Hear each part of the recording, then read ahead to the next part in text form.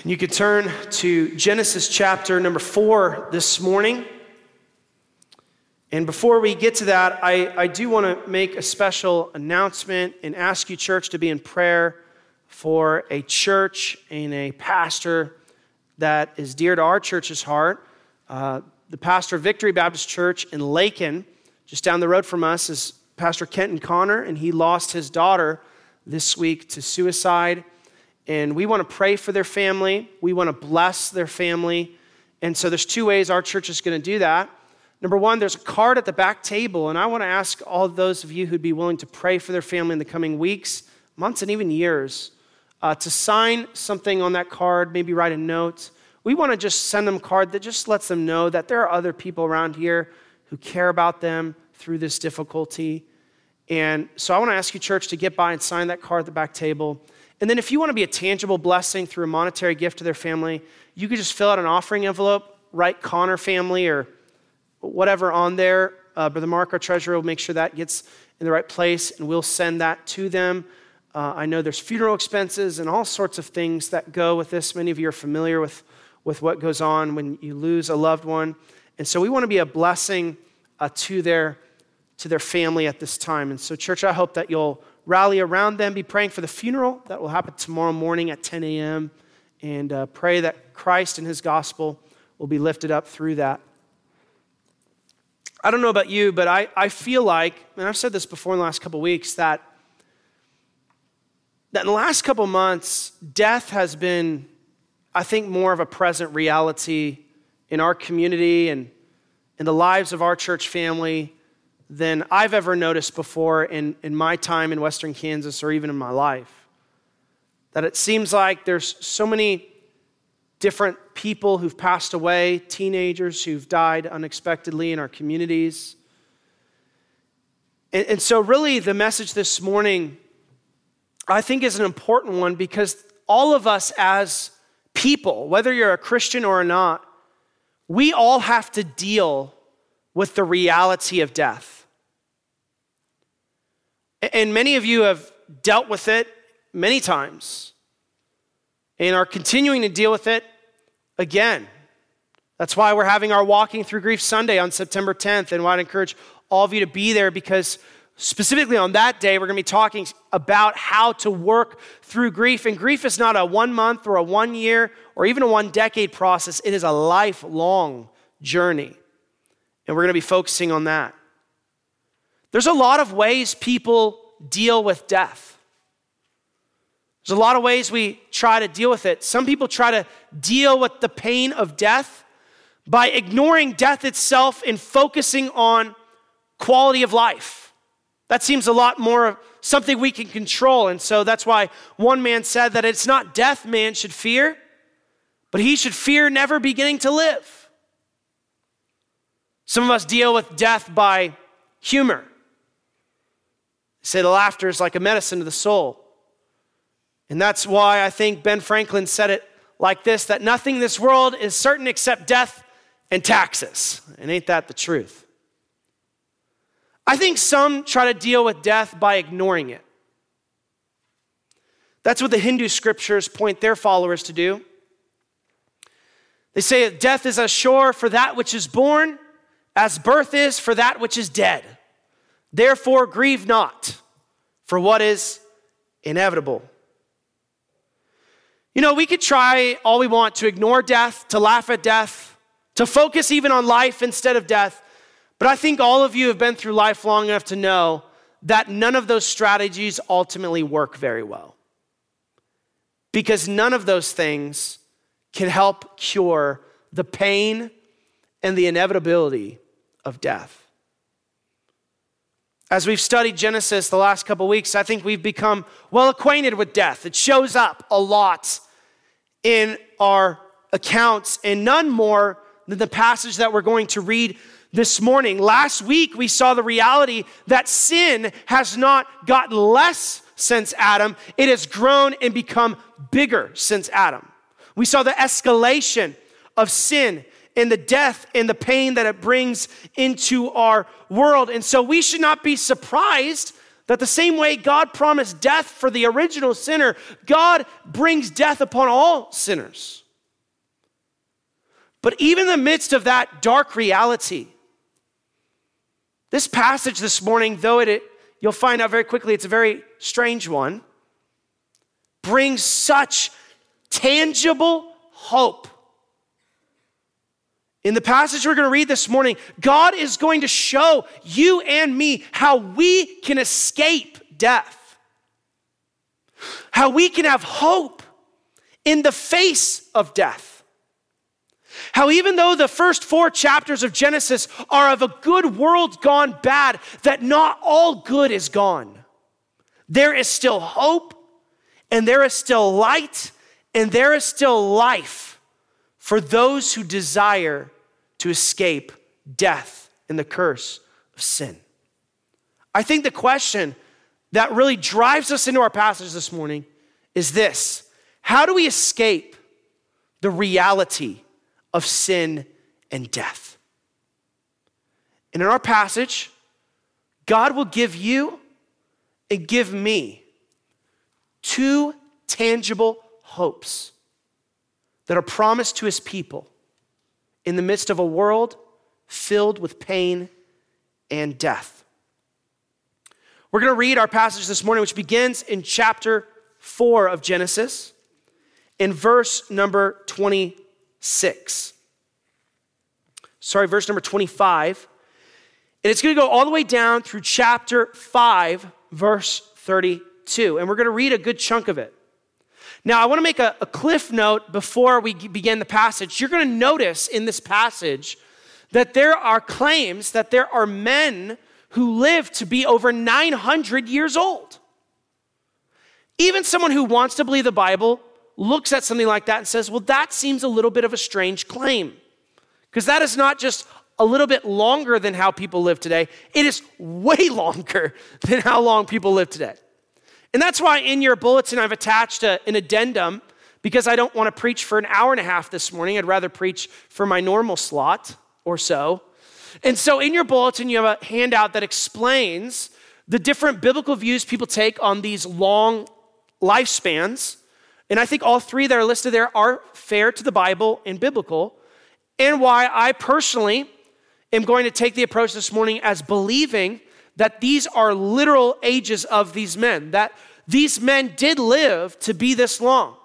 And there's a lot of reasons I believe that. I don't have time to cover all that. That's why you have that piece of paper in your bulletin. But let's look in Genesis 4, verse 25 this morning. And we're going to read what is called a genealogy. Now, I don't know about you, but I don't wake up every morning thrilled for the Bible passages that are genealogies. But I want to train you a little bit this morning that when you encounter lists like this in the Bible, to look for 2 different things. Look for the things that the author repeats over and over, and look for the times that he deviates from his pattern. And so as we read this passage, I think you'll get a glimpse of what God is trying to communicate when you look for the things that God repeats, and you look for the things that deviate from what the author was saying over and over and over again. Let's begin reading in Genesis 4, verse 25. And Adam knew his wife again, and she bare a son and called his name Seth. For God, said she, hath appointed me another seed instead of Abel, whom Cain slew. And to Seth, to him also there was born a son, and he called his name Enos. Then began men to call upon the name of the Lord. Here's the formal genealogy beginning here. This is the book of the generations of Adam. In the day that God created man, in the likeness of God made he him. Male and female created he them, and blessed them, and called their name Adam in the day that they were created. And Adam lived 130 years, and begat a son in his own likeness, after his image, and called his name Seth. And the days of Adam after he had begotten Seth were 800 years, and he begat sons and daughters. And all the days that Adam lived were 930 years, and he died. And Seth lived 105 years, and he begat Enos. And Seth lived after he begat Enos 807 years, and begat sons and daughters. And all the days of Seth were 912 years, and he died. And Enos lived 90 years, and begat Canaan. And Enos lived after he begat Canaan 815 years, and begat sons and daughters. And all the days of Enos were 905 years, and he died. You're not asleep yet, are you? All right, let's continue reading. Verse 12.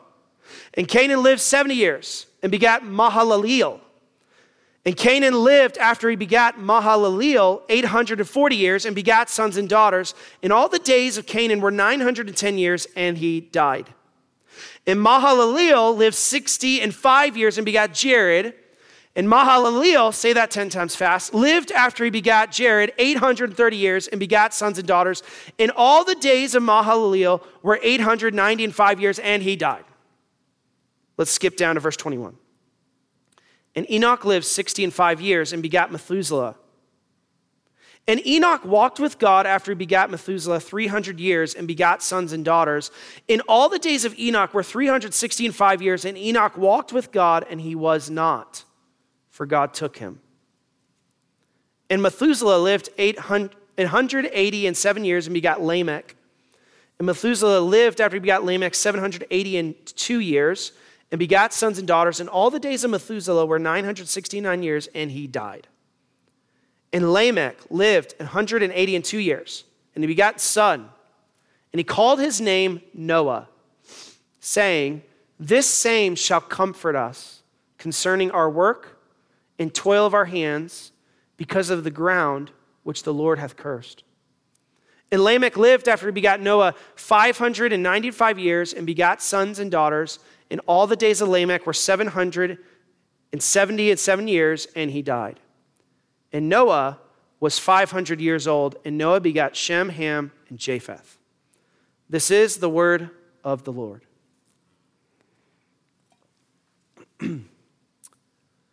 I think you probably noticed that the repeated word in this genealogy is what?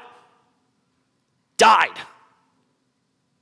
And he died, and he died, and he died. In fact, they died even though they lived a really, really long time.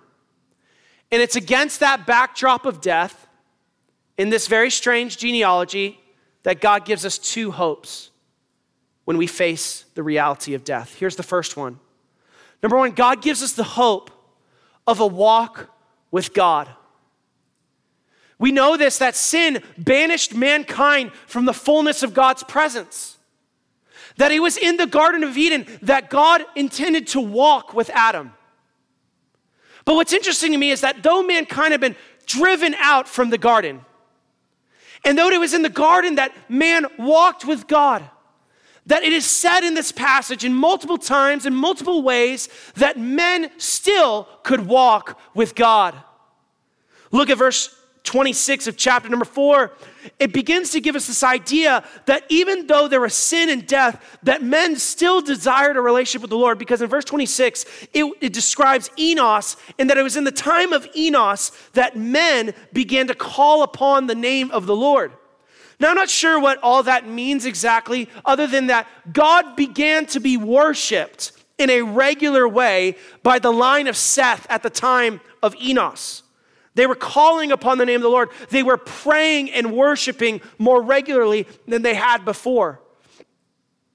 But the very centerpiece of chapter number 5 is the story of a man named Enoch. In verse number 22 and 24, Moses breaks his pattern once again when he introduces Enoch. And you expect it to be the same like all the other ones. Enoch had a son at this many years. He lived this many more years, and he died. And then Moses throws us for a loop, because he says in verse number 24 or 22, and Enoch walked with God. Verse 24, it says again, and Enoch walked with God. Now, I'm not sure exactly what this means. I don't suppose that it means that Enoch walked side by side with the Lord, maybe in the same way that Adam did. But we know this, that God's presence in some way was enjoyed by this man, Enoch. That in some way, Enoch could have fellowship with God, even though he was not in the Garden of Eden. That he could have a relationship with God that was daily, right? Several of you couples in here, you walk regularly with your spouse or with a friend, and that idea of just walking together communicates that there's friendship and fellowship. And the Bible also tells us that people cannot have fellowship unless there's agreement. So as Moses is describing this man, Enoch, who walks with God, he's describing us a man who has fellowship with God, a relationship with God that is regular in its nature, and a man that is in agreement with God on certain things. This is tremendous, because we would have expected this to end when Adam and Cain were driven out from Eden, and yet here is Enoch, not because God just chose him specially, but because he wanted to. He wanted to walk with God, and because he wanted to walk with God, he walked with him regularly. And he had fellowship with God, an agreement with God, and he was allowed to be with God in this special way regularly. Christian, person in the pew that understands that we live in a sinful world and you've sinned in the same way Adam did, and sin separates us from God. I want to remind you this morning that it's not just Enoch who could have a walk with God. You can too. God desires for all people to have a walk with him. He wants all people to regain the fellowship with him that was lost in the Garden of Eden. And the Bible is very clear that for you and I, the way that we regain this fellowship with God that Enoch enjoyed, and then in chapter 6, verse 9, it says that Noah walked with God as well. The way that we regain that fellowship is through the Lord Jesus Christ. Look at Colossians chapter number 2, verse 6 on the screen. It shows us that we cannot receive a walk with God unless we receive Christ as our Savior. It says, as ye have therefore received Christ Jesus the Lord, so walk ye in him. There's good news and there's bad news here. The bad news is that you have no fellowship with God apart from Christ. Meaning that if you want to reject his Son and turn away the Son of God, God has no fellowship with you. You will never walk with him if you will reject his Son. But the good news is that if you have received the Son of God, Jesus Christ, if you've called upon him in the same way that Enos began to call upon the name of the Lord, that he can save you and restore the walk with God that was lost in the garden. And I think the imperative, the command of this verse should ring in our ears, Christians. If you've received the Lord Jesus Christ, walk in him. Walk with God.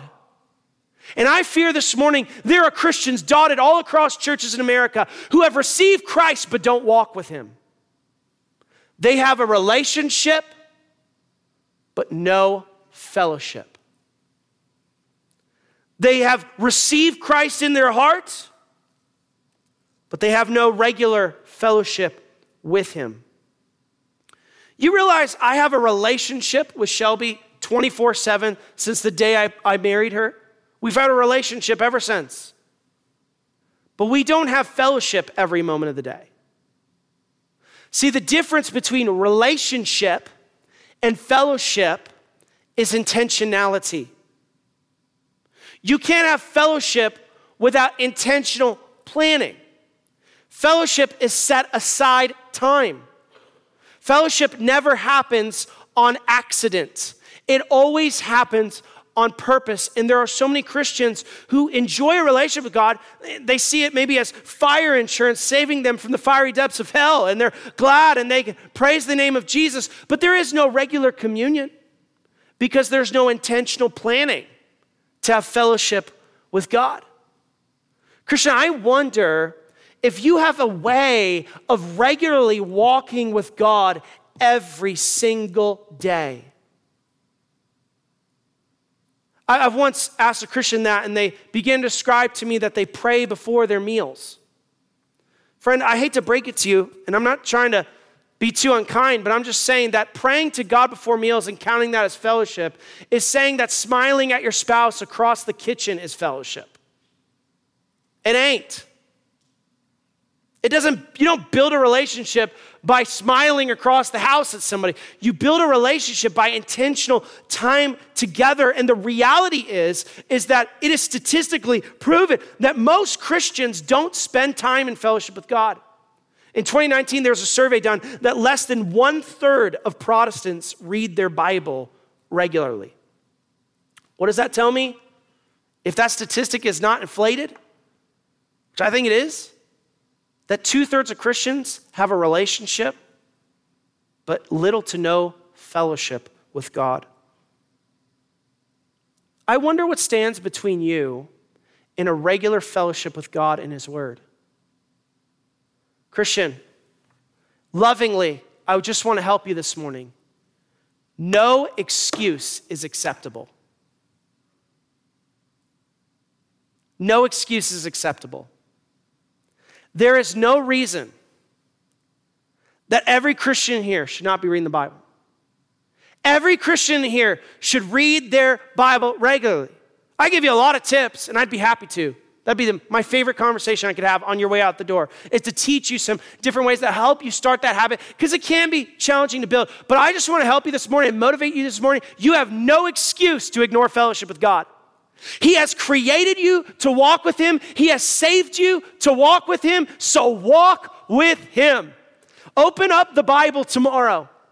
Open up His Word and discover that He wants to walk with you throughout its pages. And here's what I could tell you. Sunday church is great, but Monday through Saturday Christianity is what makes it all the while. My walk with God personally is one of the most enriching things in my entire life. I would trade it for anything. We can have off days as a church and low days as a church, but every day when I crack open the Word of God, God's there just the same. It's not affected by this person or that person, their lack of attendance or their bad spirit. Nope. Every time it's just me and God, and nothing can change that. Friend, if your Christianity does not involve a regular walk, start tomorrow. You're missing out. You're missing out when you don't pray with God and you just have quick prayers in your drive to work, which in Garden City often is 3 minutes long. Friend, walk with Him. Maybe while you walk physically, walk spiritually. That's often one of the times I get in a lot of my prayer time is I go walking and I walk with God while I'm walking and pray. Whatever it is, friend, stop cutting yourself slack. Start walking with God. One of the ways that you could stare death and sin in the face and show that Satan has not won is by a regular walk with God. Every day you walk with God, you are trampling on the head of Satan. And you are showing that he has not won the battle. Christian, walk with Him. That is our hope. That's our first hope, is that no matter what happens in this world, no matter how much sin has cursed this earth, God's people can walk with Him. But what Enoch's story shows us, and listen very carefully in verse 24, that a walk with God is more than just a temporary benefit. What Enoch shows us in verse number 24 of chapter 5 is that a walk with God is the very means for you to have eternal life. Look at verse 24. It's almost understated, isn't it? And Enoch walked with God, and he was not. He didn't die. He just was not. Why?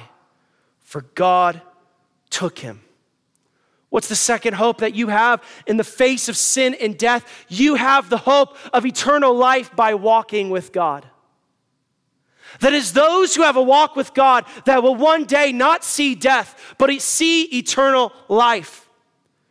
Genesis is a little bit understated about Enoch's death, but Hebrews 11 is not. Hebrews 11 is very clear that when Enoch was not, the Bible uses the word he was translated, meaning that in an instant, he went from life to life. That he did not die, he just was changed. It reminds me of what Paul says for the believer, that to be absent from the body is to be present with the Lord. It's just a translation. It's just a change in status. And in this passage, there are a lot of men who died and died and died and died. And I'm not saying they didn't have a walk with the Lord, but I think Enoch's example is preserved for us so that we can see that it is those men who walk with God. It is those women who have a walk with God through Jesus Christ. Those are the ones who inherit eternal life. Those are the ones who do not see death. I wonder if Paul was reflecting on Genesis 5 when he says in Romans 5 verse 21 that death reigned as a king from Adam until Moses. And it seems as though Enoch in his walk with God was in some way regaining access to the tree of life that mankind forfeited in the garden. That by walking with God and fellowshipping with God and being translated into his presence in just a moment, Enoch was an early picture of how God would once and for all overcome death with eternal life through his son, Jesus Christ. Genesis is making it clear in Genesis 5 that there is a connection between the hope of eternal life and the present reality of those walking with God. We could say it this way, that the best way to know who has eternal life is those who are walking with God.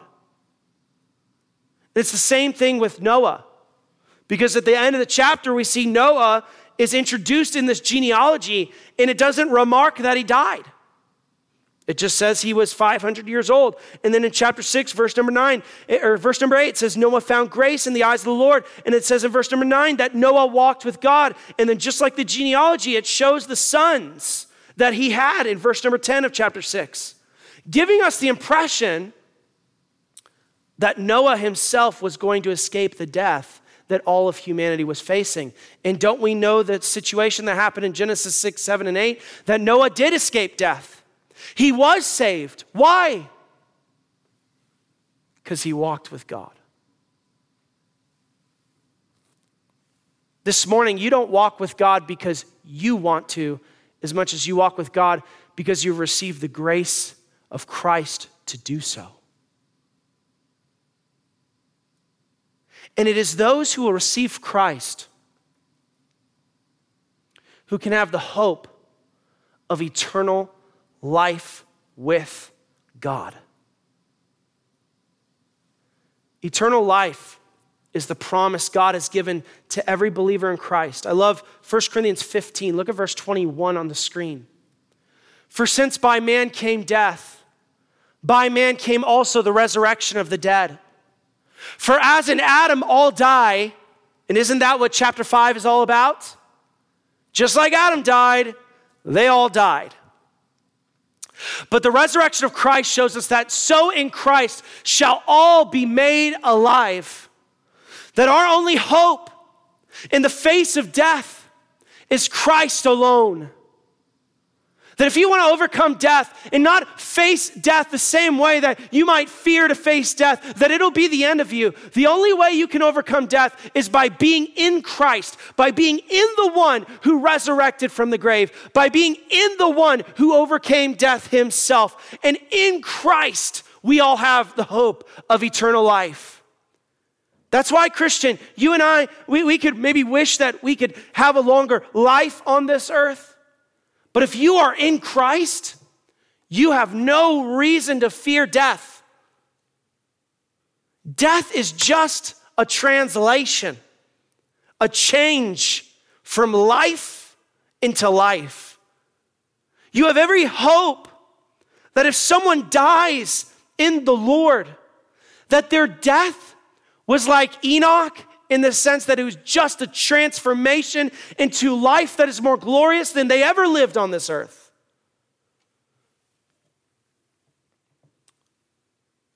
I want to speak to those who've lost a loved one to death who was in Christ.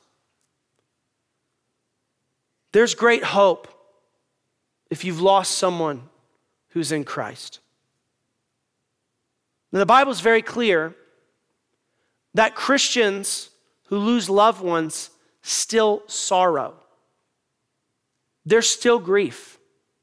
That's why we have Walking Through Grief Sunday, because there are Christians in this room who I know deal with grief And I want you to know, as your pastor, I understand. There's no judgment here. If your loved one died 10 years ago, the grief can be so real some days. I know that. But friend, if they're in Christ, think about how their death was much like Enoch's. You know what's interesting to me in this chapter? I just thought about this morning as I was reading it. The man with the shortest lifespan in Genesis 5 was the man who walked with God. And I wonder what his kids felt like when he died, or rather, when he was resurrected. Don't you think they had sorrow too? I'll ask this side. Don't you think they had sorrow too when Grandpa Enoch was gone? And it's so interesting to me that the one who was untimely taken away was the man who walked with God. And that's how it feels for us sometimes, isn't it? All of us who are left behind are like, why didn't he take me first? Why did he take them? They were walking with God. They didn't do anything wrong. There's a whole lot of other people who should have died before them. And I can't explain all of that. I can't explain the why. Well, we will never know the why. We'll never know it. That's why the only logical step for you to do, if you can't explain the why, is to trust in the who. To trust that God knows and God cares and God is sovereign and God is all wise. And so if you spend your life trying to figure out the why, you'll never get there. But if you decide one day to trust in the who, God will bring peace like he could have never brought you in the other scenario.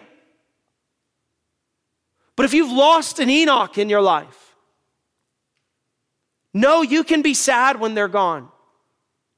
God is okay with the grief. It's a reality in a fallen world. But I thought as I was preparing this, that death in a lot of ways, it's like we're taking the hand of a loved one and we're just handing them off from our hand to the hand of the God whom they walked with on this earth. It's not fun to let go. But friend, if your loved one died, trust, if they are in Christ, that they took the hand of God and are living in a way that is greater than you and I can live. So that sounds like an empty hope, or it sounds like, what religious people do to make themselves feel better. And I said this once and I'll say it again, that I believe in the resurrection of a believer because I believe in the resurrection of Christ.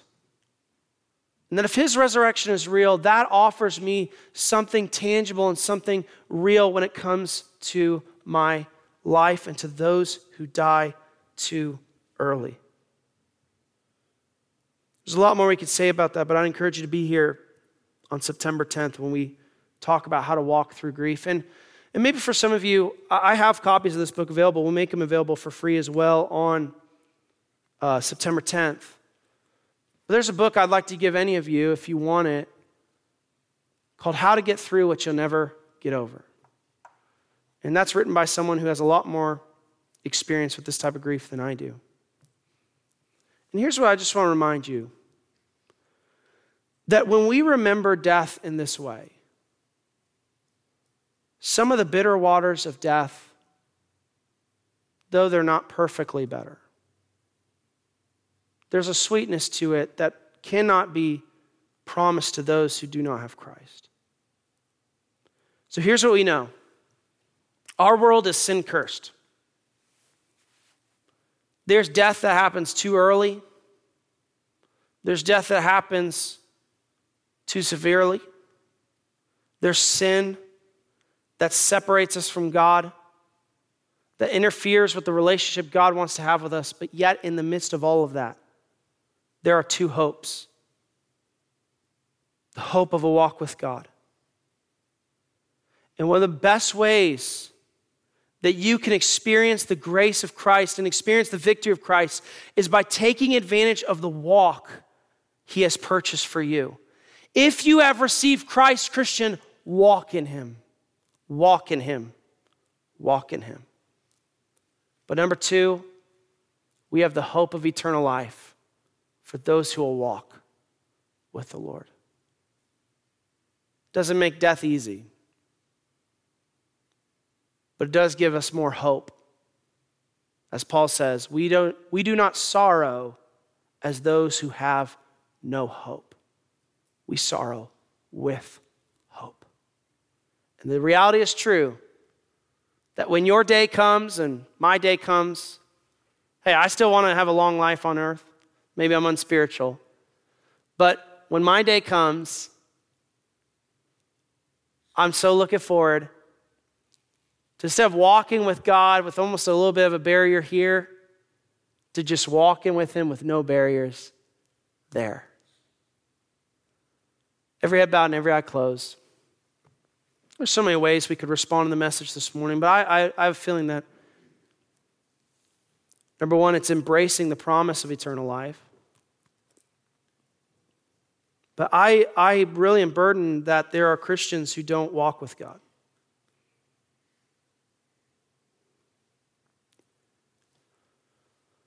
They don't have a daily fellowship with him.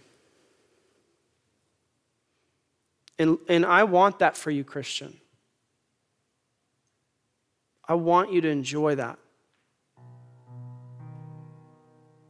Maybe even in this time of prayer, you could repent of a lack of walk with God, but you could say, you know what, how am I going to walk with him tomorrow? Just make a plan right there in your seat. How am I going to walk with him tomorrow? Where am I going to pray? When am I going to pray? What am I going to read? Where's my Bible going to be? Where am I going to sit down? Where am I going to turn to? What am I going to do to walk with God tomorrow? God wants so much to walk with you because he loves you so, so much. Let's spend some time praying.